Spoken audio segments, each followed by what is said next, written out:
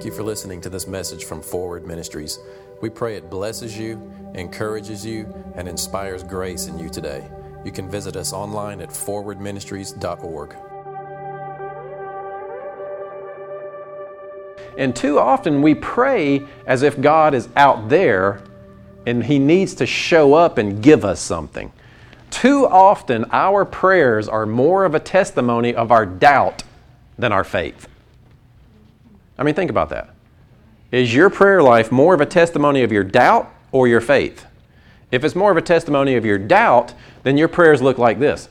God, I need this. God, I don't have this. God, I need you to come and give me this. God, I don't know this, so give me some information.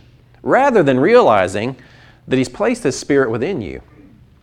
And Jesus tells us that the mystery is that the Word is in you to bear fruit out of you. And here's how the kingdom works. You sleep. It's like a farmer casts seed in the ground. He sleeps, he wakes up, he doesn't know how it happens. It bears fruit on its own. So we learn from that the kingdom is within you and it is seeking to grow and bear fruit of itself into your life. Now we talk about that here all the time. But you look at that in light of prayer. Do your prayers line up with that type of truth? Do your prayers line up with that reality that the Spirit of God is in you in fullness, and it's just a matter of tapping into that life source? And like she said, what are you breathing in? Are you breathing in life? What's the atmosphere? What kind of scenario are you in life? What TV shows are you watching? Who are you listening to? Where are you going? You know, what kind of atmosphere are you breathing and gaining life from in this place? Not just the actual air, but you know what I'm saying. What are you allowing to feed you? See, your heart is the same way. It can be fed by this world, or it can be fed by that life of God that is within you. He who has the Son has the life.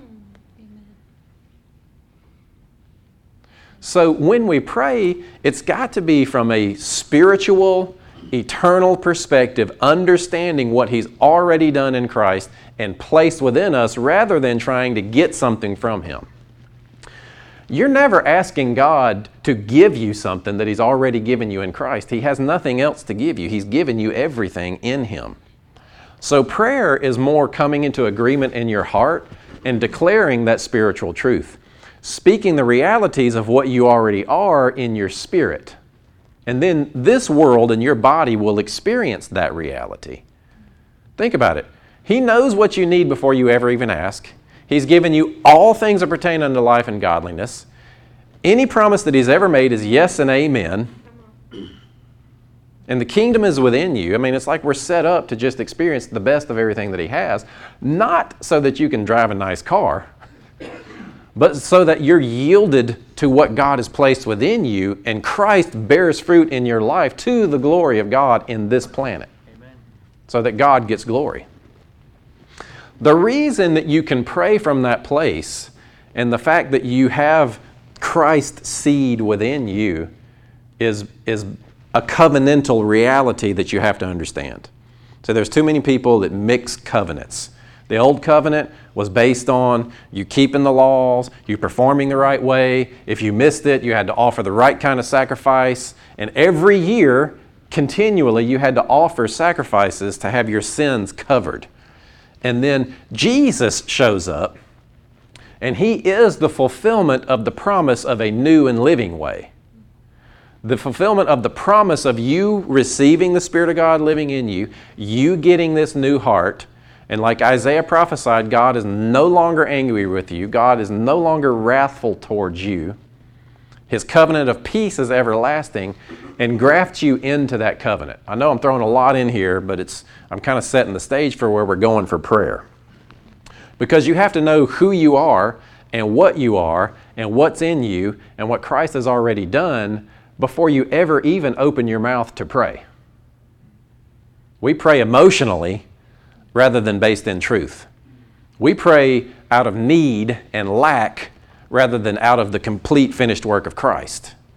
Think about it. What do you pray from? You look at your life and you say, I don't have that. I need this. God, please show up and give me this.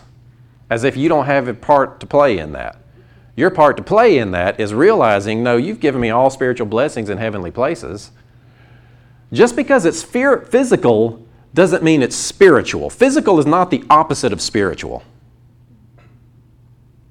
Physical can be spiritual if it's a fruit of the Spirit. A hug is just as spiritual as a miracle, a supernatural healing taking place, because it's birth of the Spirit. You give someone food, that's spiritual food because it's life. Now, I understand there is that spirit of life that can give you eternal life where a banana can't. But you know what I'm saying. The fruition of it is birthed of the Spirit. The fruition of your act of kindness toward people is just as spiritual as anything else because it's birthed of the Spirit into this dimension. It's motivated by God in you. It's the Spirit of God that led you and taught you to behave that way, and you bore the fruit of the Spirit. So prayer is not God showing up and giving you stuff. Prayer is you speaking and confessing the truth in patience, in faith toward Him, free from worry, free from fear, free from deceitfulness of riches, worrying about money, and then experiencing what He has for you. Is He your provider or not? Yes. Honestly, think about it. Sarah and I used to do this when we were younger. We'd sit down. We've been married 18 years. Praise God. Last week was our anniversary. We used to sit down in the early years and we'd try and do a budget. It's like we'd get all the numbers out and we'd look at how much we have going out versus how much we have coming in, and we never had enough coming in to cover how much was going out. But yet, somehow everything got paid. Have you ever done that? You ever done a budget and it works out that way? How does that happen? That's because God knows how to provide beyond numbers on paper. Yeah, but that doesn't add up. That doesn't add up. Well, okay, you're thinking carnally. Spiritually, God is your provider. I'm not saying we have to check our brain at the door, but there's a higher way. The way of God sometimes doesn't make sense to the physical brain. He has revealed Himself by telling us who He is.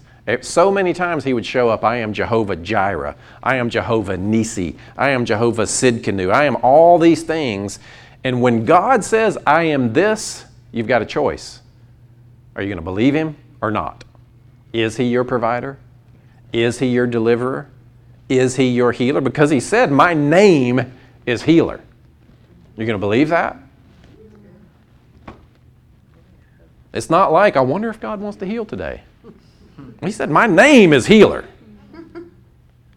Why is that confusing?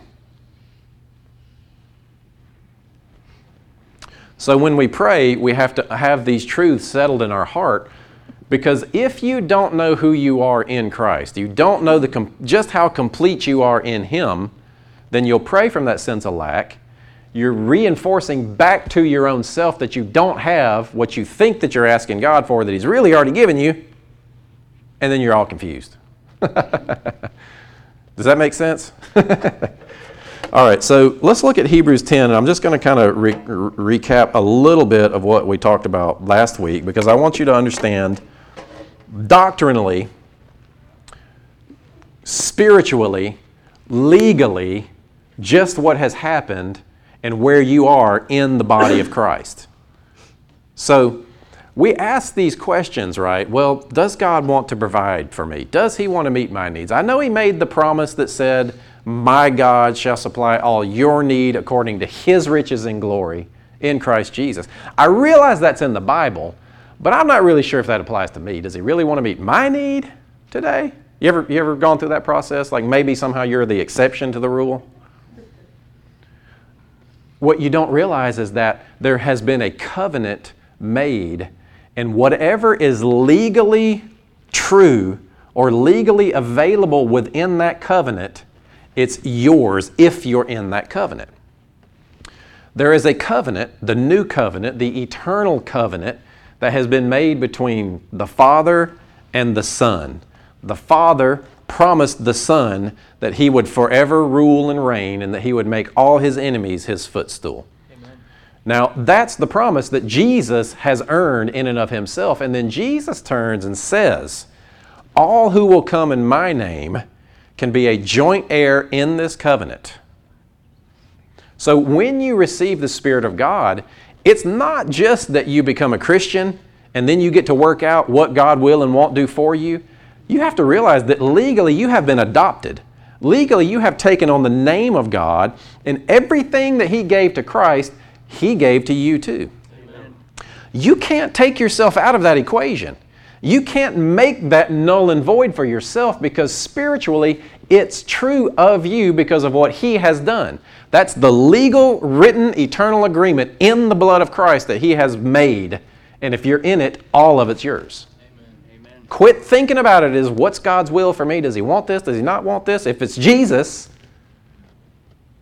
if it belongs to Him, then it's yours as well, because you are a joint heir with Him. Amen? Amen. I mean, I'm kind of getting on to you a little bit, but I just want you to understand. Quit disqualifying yourself because of your actions. Understand the legal transaction that took place in that heaven place. Realize, I mean, oh man, that's the first thing I'm going to do. I get into that eternal dimension. I'm going into that heavenly holy of holies, and I'm going to look for that blood of Jesus that was offered, because it says it's there. Man, I want to see that. I want to look at it and just look at Him and look at it and look at Him for about 90 million years, and then we'll do some other stuff. Because that's our righteousness. That's our life. That's our acceptance. That's what saved you. You have to be solid in that. Amen. So let me just give you a little bit more to kind of back that up. Hebrews 10, verse 10. And if you would, put the King James up there. You know how to switch the translations, Courtney? Okay. Don't put it up just yet. Let me give you a little bit of backstory. What he's talking about, because he starts out, he says, by this will we have been sanctified. This will means that now Jesus is the sacrifice for your righteousness that you present to God, and that then you are presented to God in, rather than under the old covenant, you would have to go down to the temple, take your birds, take your goat, whatever it was that you had done to break the law. There were specific kinds of sacrifices that you had to go to the priest with and offer this particular sacrifice. The priest would inspect the sacrifice, make the sacrifice, offer the blood. Then that was considered your atonement. It covered your sin. And it was only temporary. So one time a year, the high priest would perform a sacrifice for the entire nation of Israel, and it was an atonement for sin for the entire people. But he says that those kinds of sacrifices, God was never pleased with. God wasn't like some blood-lustful, angry, wrathful being that needed to take all His judgment out on Jesus to keep from killing you. You know, some people present God that way, and then some people present just substitutionary atonement as if God is that way. But no, the issue is you cannot live with God in eternal life without exchanging your life for His life. That's the blood and receiving His Spirit. But so temporarily, to foreshadow of the real thing in Jesus, God set up the system of sacrificing bulls and goats. Have you ever wondered why? God, why would you do all that? Why sacrifices? Why blood? What's up with that? You know, it's weird. But that's the point. It was only temporary to point to the real thing. So all of that, he's talking to Jews, and he says, God wasn't really pleased with that whole sacrificial system. It was just temporary to get us to Jesus. So now Jesus is the sacrifice. And then he goes here, by this will we have been sanctified through the offering of the body of Jesus once. Now, I'm not sure what translation you have there. For all is actually not in the original language. So what he's saying is, we are sanctified through the offering of the body of Jesus Christ once. The body of Jesus only needed to be offered once to provide sanctification. Now, yes, it is applied to for all that will receive that, but you understand what I'm saying. Year after year, they'd have to provide those sacrifices. His sacrifice, one time. So how are you sanctified? Is it through getting out of sin? Are you sanctified by keeping the law? Are you sanctified by being nice to animals? I remember I used to do a lot of street witnessing and ran across a guy one time. It's like, why would God let you into heaven type thing? He's like, well, I'm nice to animals. I was like, okay. Your sanctification comes from nothing but the offering of the body of Christ, the sacrifice. So sanctification means to purify or to cleanse or to make you holy. To be made holy is not something that you perform your way up to. It's something that is performed on you. Any vessel goes through a ceremonial cleansing, and then it is deemed holy, worthy, set apart to be used by whatever that scenario demands. So that's what happened with you. You were cleaned with the blood of Jesus, sanctified, made holy, set apart to be indwelt by the Spirit of God. That is the process of holiness. Not staying out of sin long enough to gain some standard before God. The law could never produce righteousness anyway. So, the offering of the body of the blood of Jesus once is your sanctification. Verse 11, every priest stands daily ministering and offering, because he has to go back and forth here between the two covenants, so he's making a comparison. Every priest stands daily ministering and offering time after time the same sacrifices which can never take away sins. But he, having offered one sacrifice for sins for all time, sat down at the right hand of God. Jesus is that sacrifice. Verse 13, waiting from that time forward until his enemies be made his footstool. And then verse 14, this is where 10 ties back into 14. He says, by one offering he has perfected for all time those who are sanctified. Amen. Now, how are you sanctified? Set apart by the blood of Jesus. The offering of the body of Jesus. If you want to keep it short, Jesus. You're sanctified in what he did. Right? Okay. So, for by one offering he has Are you sanctified? Yes. Have you received Jesus? Yep. Yes. Okay. So for by one offering he has perfected for all time those who are sanctified. Now wait a minute. You're perfect too? I thought perfect meant that I do everything right and I'm trying to gain my way unto perfection. I'm trying to work my way up to being more holy so that I can be perfect. Well, you don't understand covenant. You don't understand the proper use of the law and the sacrifice of the body of Jesus making you sanctified. In this sanctification, you're made perfect. Now, the word perfect just means complete or whole or finished. Say, I'm finished. I'm clean and I'm finished. See, you have to understand that covenantally and judge yourself accordingly that you're done. You're complete. There is nothing you can do to get more favor with God. There is nothing that you can do to become more holy. Because the real you, the spiritual you, is already sanctified, and that is your completeness. Man, this is so powerful, I'm telling you. But we pray from the place as if we're incomplete. We pray from the place as if we need, and I don't have, and God, I've got this problem because I'm not good enough here, and if I do this, then I'll be more complete. Or the famous Jerry Maguire quote, we find our mate, and it's like, oh, you complete me. You guys seen that movie? Mm-hmm. You complete me. Yeah. Help me help you. That's in there too, yeah. Show me the money. I knew that was coming. Yeah, oh, here we go. But how codependent is that? You got to be messed up to think that some other person can complete you. Honestly. Jesus is your sanctification. That makes you complete.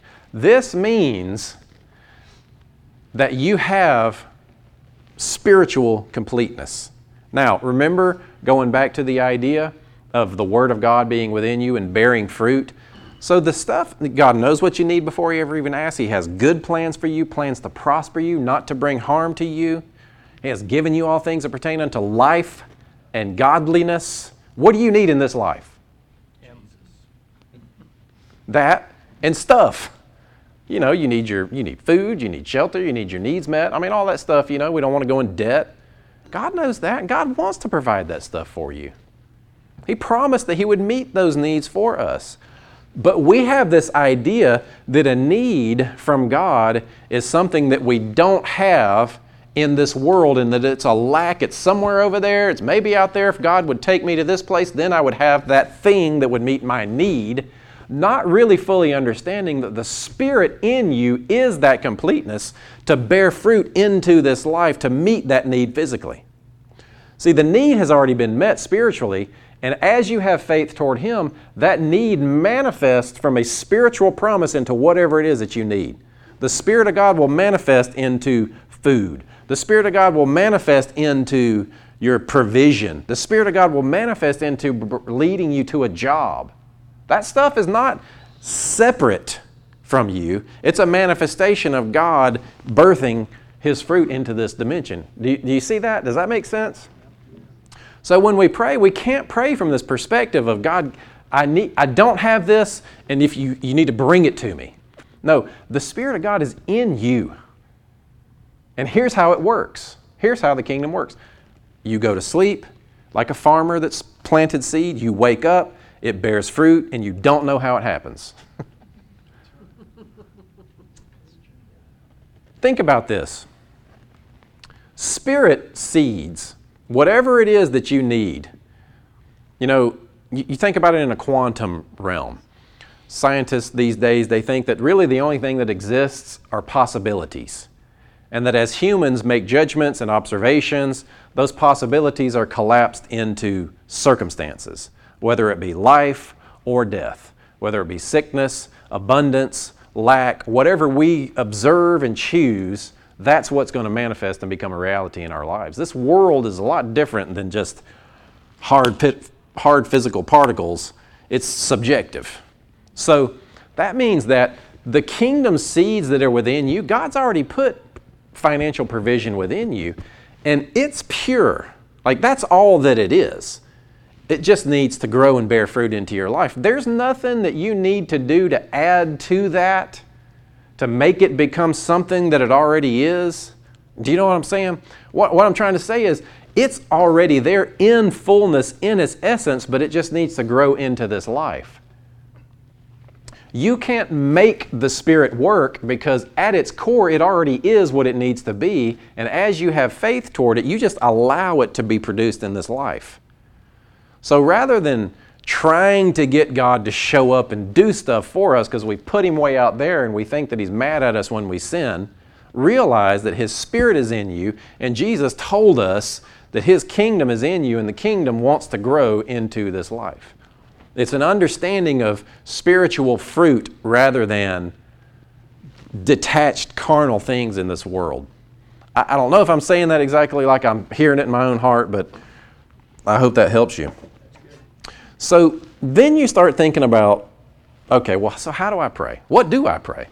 Have you gone through that now that you've kind of started to learn about the new covenant and your identity? Maybe you stopped praying. How many of you stopped praying as much as you used to? Nobody wants to admit that, yeah. It's all right, everybody goes through this process. When you start to understand the finished work of the cross, it's like, it becomes about what you don't have to do. It's like, because we've been in religion for so long, then we learn about the finished work of the cross.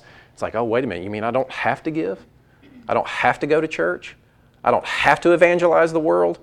I'm already complete in Him, I'm accepted?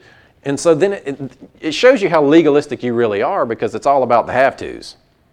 Then I don't have to pray, I don't have to this. And then you kind of progress through that, and the grace starts to manifest and bear fruit in your life and bring you to maturity, and you realize, well, I know I don't have to, but I kind of want to go hang out with those people.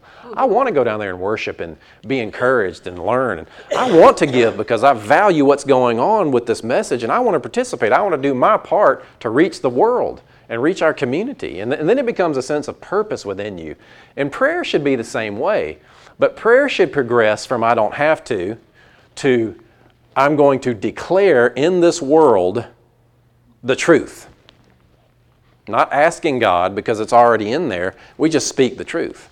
Specifically over our lives. And you can do the same for other people. I'm going to go in this series into praying for others.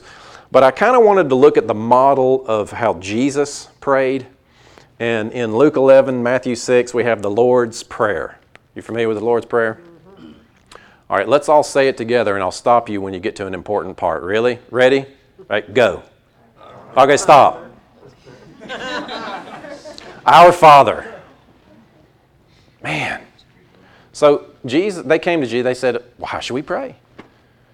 And he went through this long discourse, and it was really cool. Go back and read Matthew 6, but I'm just going to go through his prayer part of it. So, Matthew 6, verse 7, I'll set it up, and then we'll look at what he prayed. He said, and when you are praying, do not use meaningless repetition. Wait a minute. Isn't that what we do with the Our Father? Our Father, which art in heaven, hallowed be thy name. It's like a meaningless repetition. I mean, how many times have you said that and it's just words? They just fall to the floor, you know. It's like we do with his model what he said not to do. So, do not use meaningless repetition as the Gentiles do, for they suppose that they will be heard for their many words. Any long prayer people in here? That's good. Just make sure it's... Anyway. Verse 8. Do not be like them, for your Father knows what you need before you ask. I love that. He knows. He is a God because he has been a man that is touched with the feelings of your infirmities. He knows exactly what you're going through because he's been human. And he was tempted in every way we are, yet without sin. You realize that? God knows what it's like to be you. He knows what you're going through. He's been through it and stayed in faith toward his Father to walk through it without sin. You know, we look at Jesus as if he was like special. Do you believe that Jesus could have sinned? Oh, yeah. Somebody said no? Oh, yeah, he could. Interesting, right? It's an interesting question. So, was Jesus tempted? Yes. Okay. James 1 says, don't say when you're tempted that it's from God because God can't be tempted. Was Jesus tempted? Oh my God, you're saying Jesus isn't God? No, I'm not saying Jesus isn't God. Listen, Jesus just temporarily emptied himself of his divinity to experience this planet as a human. He was born again, so to speak. He wasn't born with a sin nature. He knows what you're going through. He did that so he could, because mankind has dominion, he had to be a human and conquer this place as a man so that he could unite heaven and earth in mankind, or that mankind could be the bridge, and mankind could have dominion in heaven and in the earth, and the power of heaven behind him to speak things into this earth. Jesus said that. He said, He upholds all things by the power of his word. But he said that he has been given the keys to the kingdom. He has been given the keys to death, hell, and the grave. That means he holds the power over everything. And what did he do? Here, I give you the keys. Whatever you bind on earth shall be bound in heaven. Whatever you loose on earth shall be loosed in heaven. Man, I know I'm throwing like 90 million different messages at you at one time, but I'm getting somewhere. It's all about how are you going to pray. Are you going to pray from a sense of lack, wondering if God wants to provide for you?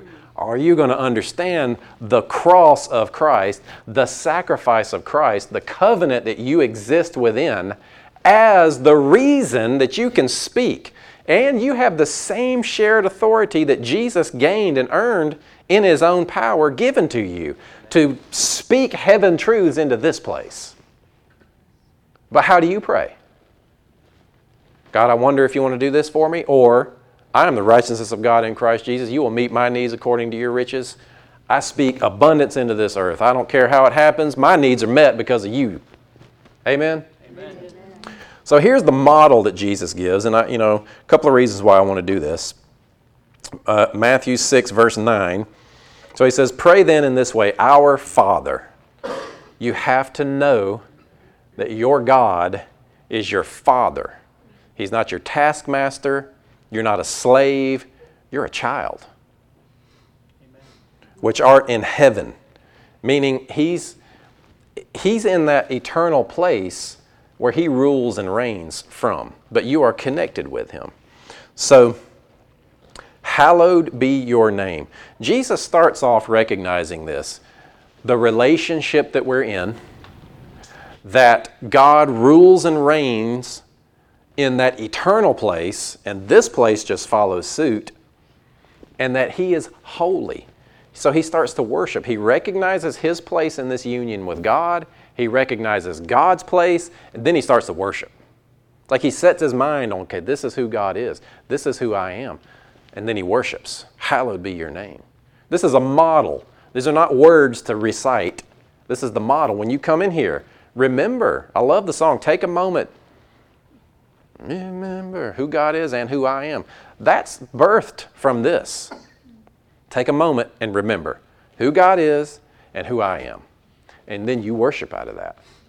And out of that is the environment for you to experience what God has for you. Your kingdom come, your will be done on earth as it is in heaven. So the will of God, Jesus said, I only say what I hear the Father saying.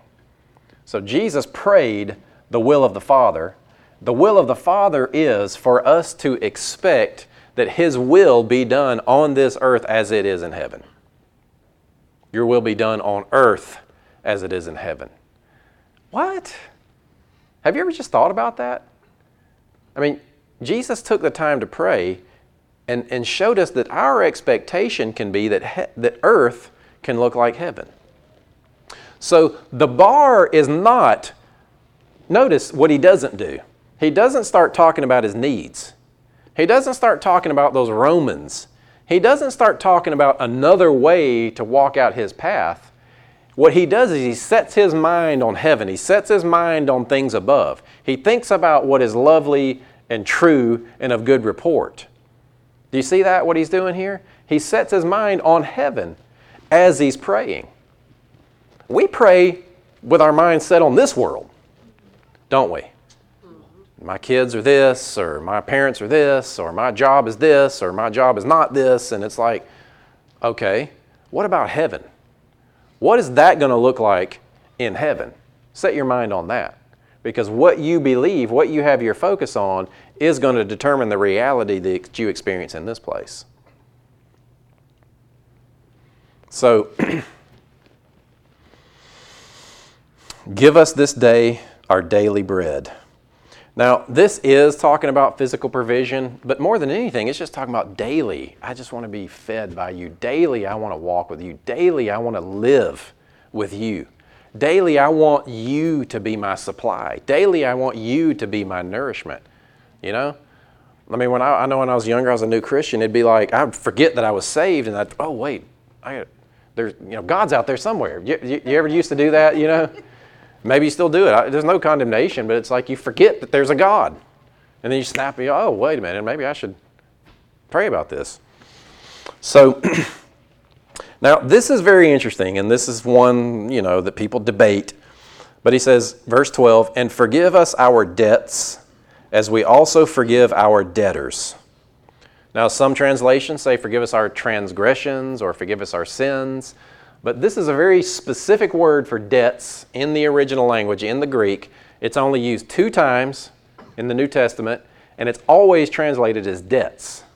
Now, part of the definition is transgressions, but it's not talking about hamartia, in other words, the actions or your sin nature. It's talking about things that are held against you, not things that you've done.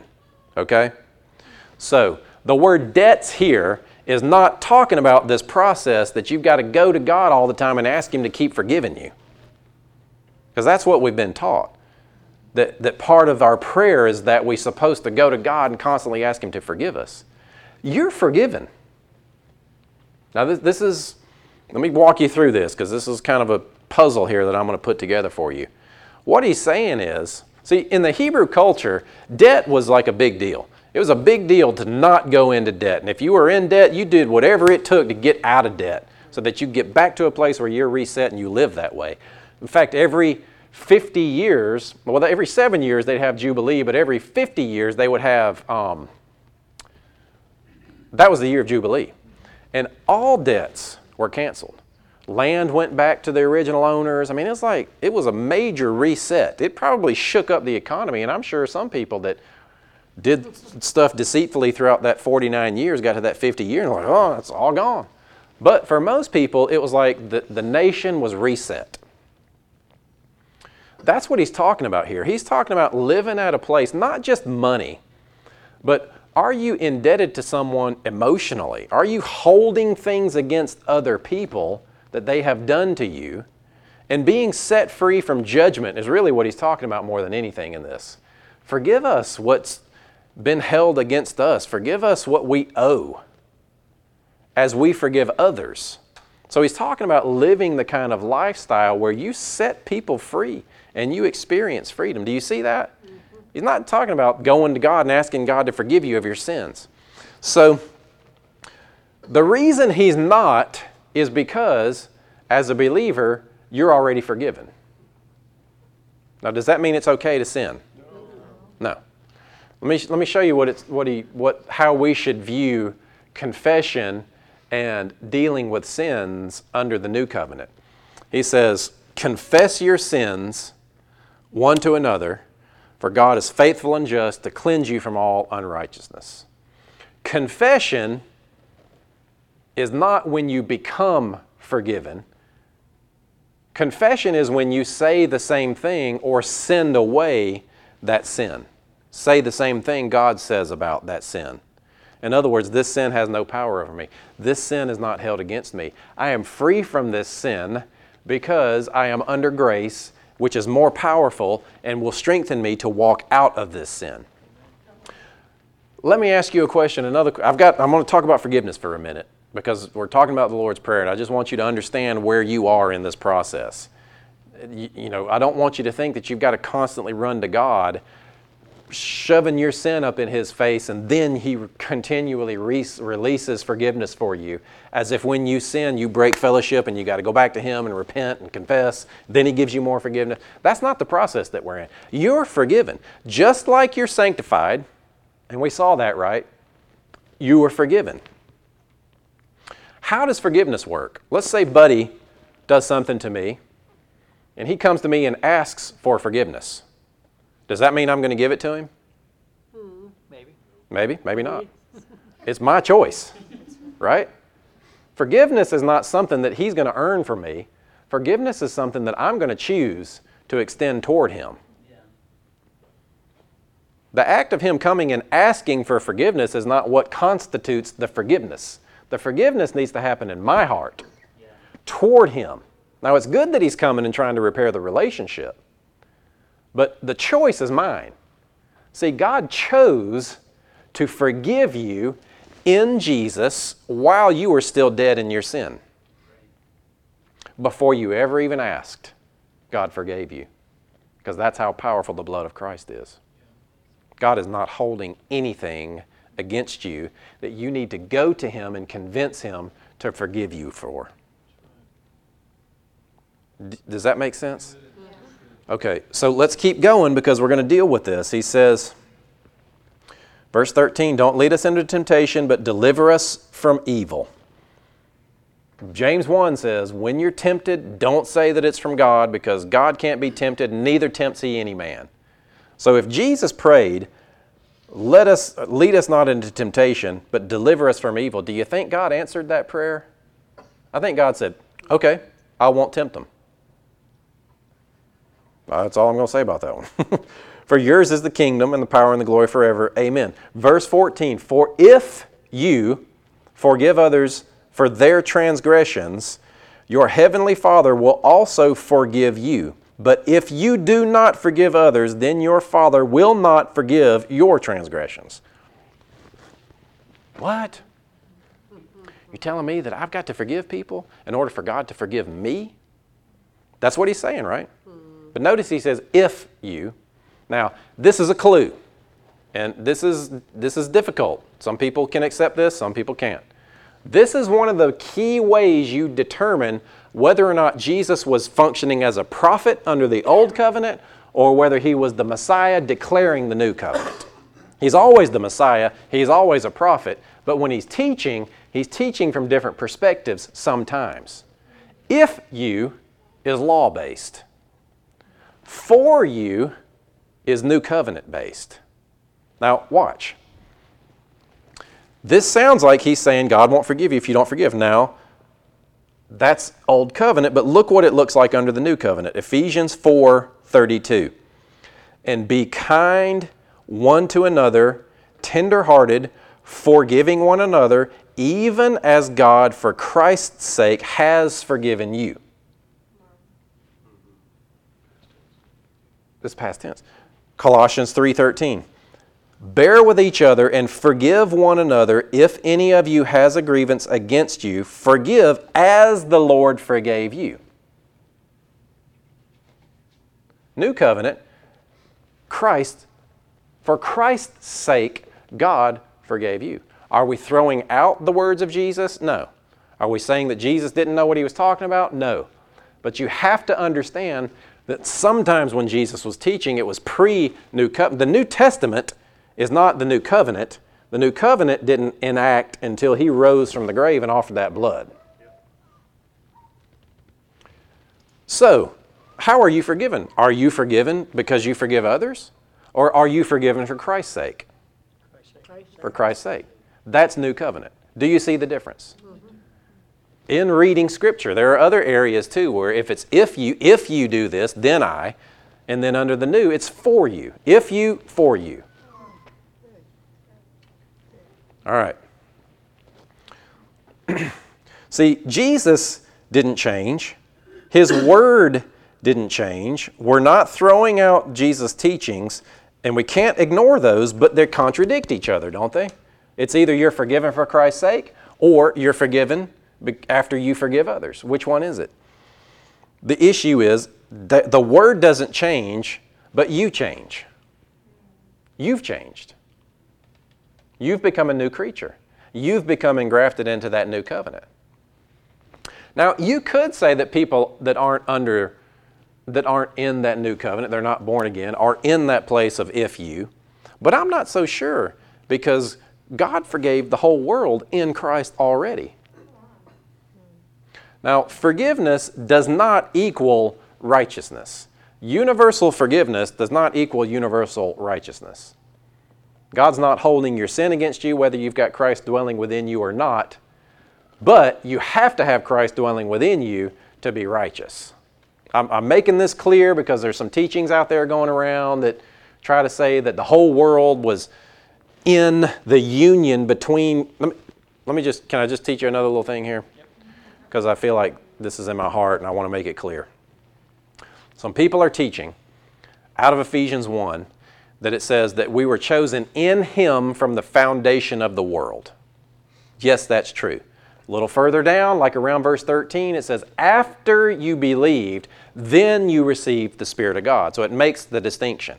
Some are teaching that in Him, all of humanity was chosen in Jesus from before the foundation of the world. Then they kind of push it to say that mankind has always been part of the union between the Father and the Son. I don't know about that. And then they say, because that mankind was always in the Trinity, or that mankind has always been a partaker of that divine nature, that when Christ was born into this world and was redeemed and redeemed back up into heaven, that all of humanity was included in that because they were in Him before the world even was created. But you're stretching all that to make that true. We were not in the Trinity, included in the union between the Father and the Son from before the foundation of the world. It was a choice that God said, okay, in Jesus is how they're going to come to me. I choose them, but they're going to be adopted in Jesus. And he's very, very clear to use the language of adoption, which makes the distinction. You are not in until you're in. You are not in the family until you have been adopted. The way that you're adopted is you receive the Spirit of God by faith. You're not adopted ahead of time. I heard a very clever teaching just recently that a man's very popular teacher in the Grace Camp said that all of humanity was adopted in him from the foundation of the world. Well, that's not what it says. It doesn't say that they were adopted in him from the foundation of the world. They were chosen, meaning God said, this is how I'm going to get them. So I'm going to adopt them, but they have to receive Christ. Does that help you? Have you heard any of those kind of teachings? Some of you have. There's just a couple of teachers out there that are doing that stuff, and it creates a lot of confusion. But the issue is, do you have the Spirit of God living in you or not? And once you do, it puts you in a whole different state of existence. It puts you in this place where you don't have to pray, if it be thy will. Because you know what the will of God is, and that is that you be conformed to the image of Christ, that on earth as it is in heaven, that all your needs be met according to His riches and glory, that He has given you all things that pertain unto life and godliness. That's the will. You don't pray, if it be thy will, if Jesus paid for it. Amen. I got one amen. And a fist pump. We said amen. You said amen. Come on. Didn't hear us, right? That's all right. I'm just fired up. That's all right. Don't be. Stop. If people would get a hold of this stuff, man, our lives would. How many of you, your lives have radically changed as experience? Your relationship with God has radically changed as a result of understanding this. Look around, whether it be this church or not. You know. I mean, there's Christians all over the planet that don't understand the new covenant. They don't understand just to the degree of which they really already are complete. And I want you to know it can change your prayer life because God is for you. You don't have to wonder what God's will is if it's purchased in Jesus. Amen? Father, we thank you. We thank you for a complete salvation. We thank you for giving us everything that you have already as spiritual seeds within us in Christ. And we commit to just speaking the truth. From now on, when we pray, we're going to remind ourselves that we're your child. We're going to set our hearts and minds on things above of heaven, and we're going to pray from that place. And we're going to speak truth rather than asking if you want it for us or not. If Jesus paid for it, it's mine now. Just say that. If Jesus paid for it, it's mine now. Amen.